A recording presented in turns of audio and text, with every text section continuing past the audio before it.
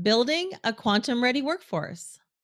I'm Tanya Hall, and joining me is Dr. Abe Asfaw, Global Lead for Quantum Education at IBMQ.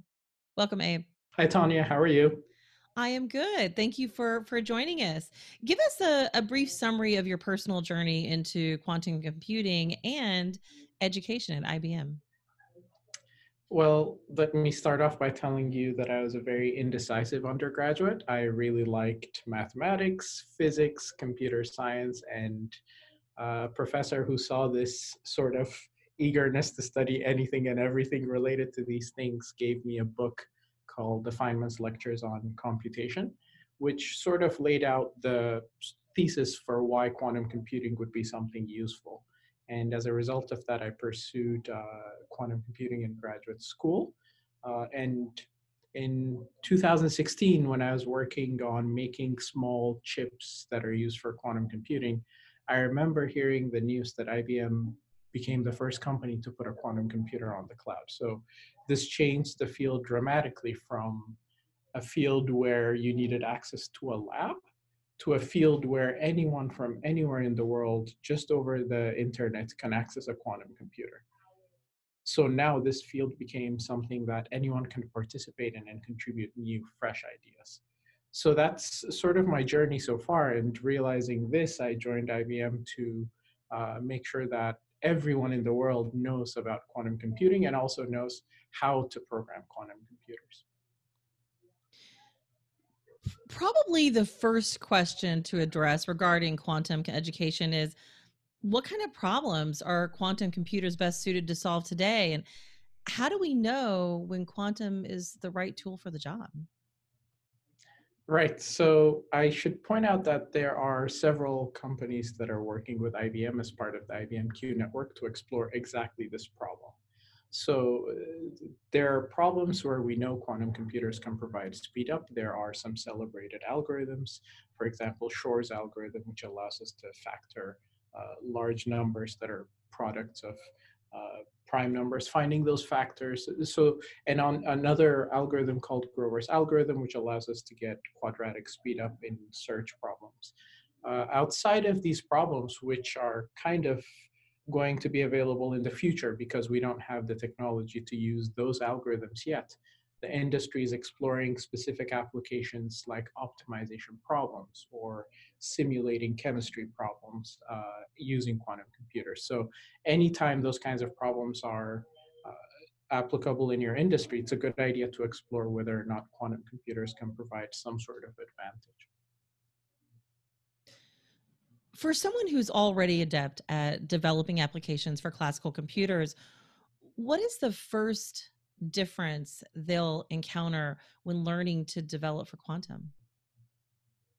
Right. So that's a very good question. This is an entirely new paradigm of computing. So you're not programming with bits anymore, programming with zeros and ones, but really you're programming with quantum bits, which can take on quantum states at this point. So the kinds of features that you take advantage of are no longer familiar. So just to give you an example, if I had to search through a number using a classical computer, the kind of work that I would do would be going through the list of numbers and saying yes or no. So turning something on or off. So the logic that I'm building is based on and off logic, and we're switching transistors on and off to do this kind of computation.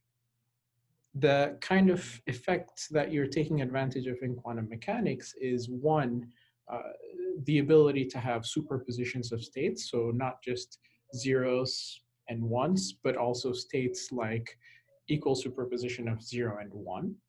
And also to take advantage of another feature of quantum mechanics called entanglement, which allows you to have these quantum states between two quantum bits that are correlated once you measure them. So entirely new features become available to you. And it's these features that make the computation more powerful than the classical computation that we have today. So a classical developer today would need to adapt to these new features that become available to them. There seems to be a mismatch between the number of quantum machines ready to tackle challenges and the supply of qualified engineers and researchers who understand the tools. So, what's the story behind that? Right. So this is so going back to this idea of new quantum mechanical features that become available to you, there really is the need to develop a workforce that has this sort of quantum readiness, the ability to see a problem that we have somewhere in industry today and translate that problem into something that a quantum computer can solve.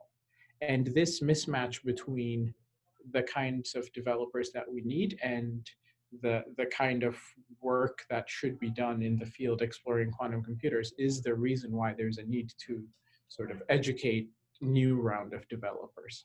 And that's why I'm so excited to do the work that I'm doing today, which is focusing on educating people so that we build a workforce based on these principles. Can you get a university degree in quantum computing yet? Yes, you can. With and I'm since 2016, it's been possible for you to not just get a university degree in quantum mechanics, but also learn how to program a quantum computer because they're available on the cloud. Uh, you can get a university degree, but what you'll find is that most of the people working in the field are coming at the PhD level. And the goal here is to really lower the barrier of entry to undergraduates. The idea here is an undergraduate who comes with some familiarity with linear algebra, so maybe sophomores in college, can easily get exposed to quantum programming. And to make this possible, what we're trying to do is supplement the university courses and the textbooks that are available with textbooks that show students how to program quantum computers. So part of my work has been making available an open source quantum computing textbook that students can use as they're learning. And at the end, what we'd like to see is undergraduates being able to join the workforce and really start to explore these quantum applications in industry. In relationship to making this education more accessible, tell us about the quantum education tools that and resources that IBM offers and how much they cost. Right. So first of all, free is a number I want you to remember. So everything is available for free. If you go to community.qiskit.org/education. So Qiskit is the name of the open source software that programs our quantum computers. Uh, if you go to community.qiskit.org/education, you'll see this gallery of a video series that shows you how to develop quantum computers. So you can have videos open on one side of your screen while you're programming quantum computers on the other side. We also have a textbook that you can take a look at, which you can use to supplement traditional quantum algorithms textbooks. I actually have the textbook open and I'm ready to show you a brief snippet of it if you'd like. Okay, let's do it. Yeah, so right behind me, you should be seeing a screen which looks like an outline, which is roughly the table of contents for the textbook that we've put together. And the idea here is we really try to go through the prerequisites that the undergraduate that I mentioned to you needs to cover before they go into the details of quantum programming. And once we go through their prerequisites, we really have a range of chapters here that show students how to do traditional quantum programming algorithms and also to really explore some applications that are interesting for today's quantum computers. We also have a section here that allows students to really go into detail measuring the properties of quantum computers today. So this is the kind of thing that you would only have been able to do with lab access just 3 years ago. But now you can just follow this textbook and learn how qubits are made, what kinds of properties they have, just from an internet connection, which to me is fascinating. Great resources, Abe. And I think the idea of to your point, making it more accessible to a larger audience makes sense. I want to follow up with this though and ask from this United States standpoint, where we are in this leadership in leading this area of technology, how does the U.S. compare to quantum capable countries in educating their engineers and researchers? So I can't speak to the specifics of the any country outside of the US because the US is the one that I'm most familiar with. But I can tell you certainly that the concentration of researchers and the concentration of work that is coming out of the US is really in the cutting edge. Just looking through every day, if I browse through publications in this field, it's dominated by US researchers, and this leadership is very clear looking through the literature. That's good to hear. Well, I'm glad that you're leading this, that you're at IBM. Dr. Abraham Abe Asfaw, Global Lead for Quantum Education at IBMQ. If somebody maybe wants to, I know you gave this earlier, but if somebody wants to get their hands on these tools, or maybe they want to connect with you personally, Abe, how can they do that? So Tanya, if anyone wants to get access to our educational tools, the link that I mentioned earlier was community.qiskit.org/education. Anyone can go to IBM's quantum computers and program them. They can do so by going to quantum-computing.ibm.com. And for me personally, you can find me on Qiskit's Slack channel by going to qiskit.slack.com, and also on Twitter. I'm at Abe_Asfaw. Perfect. Well, I'll find you on Twitter for sure. Thanks again. Thanks again, Abe, for joining us.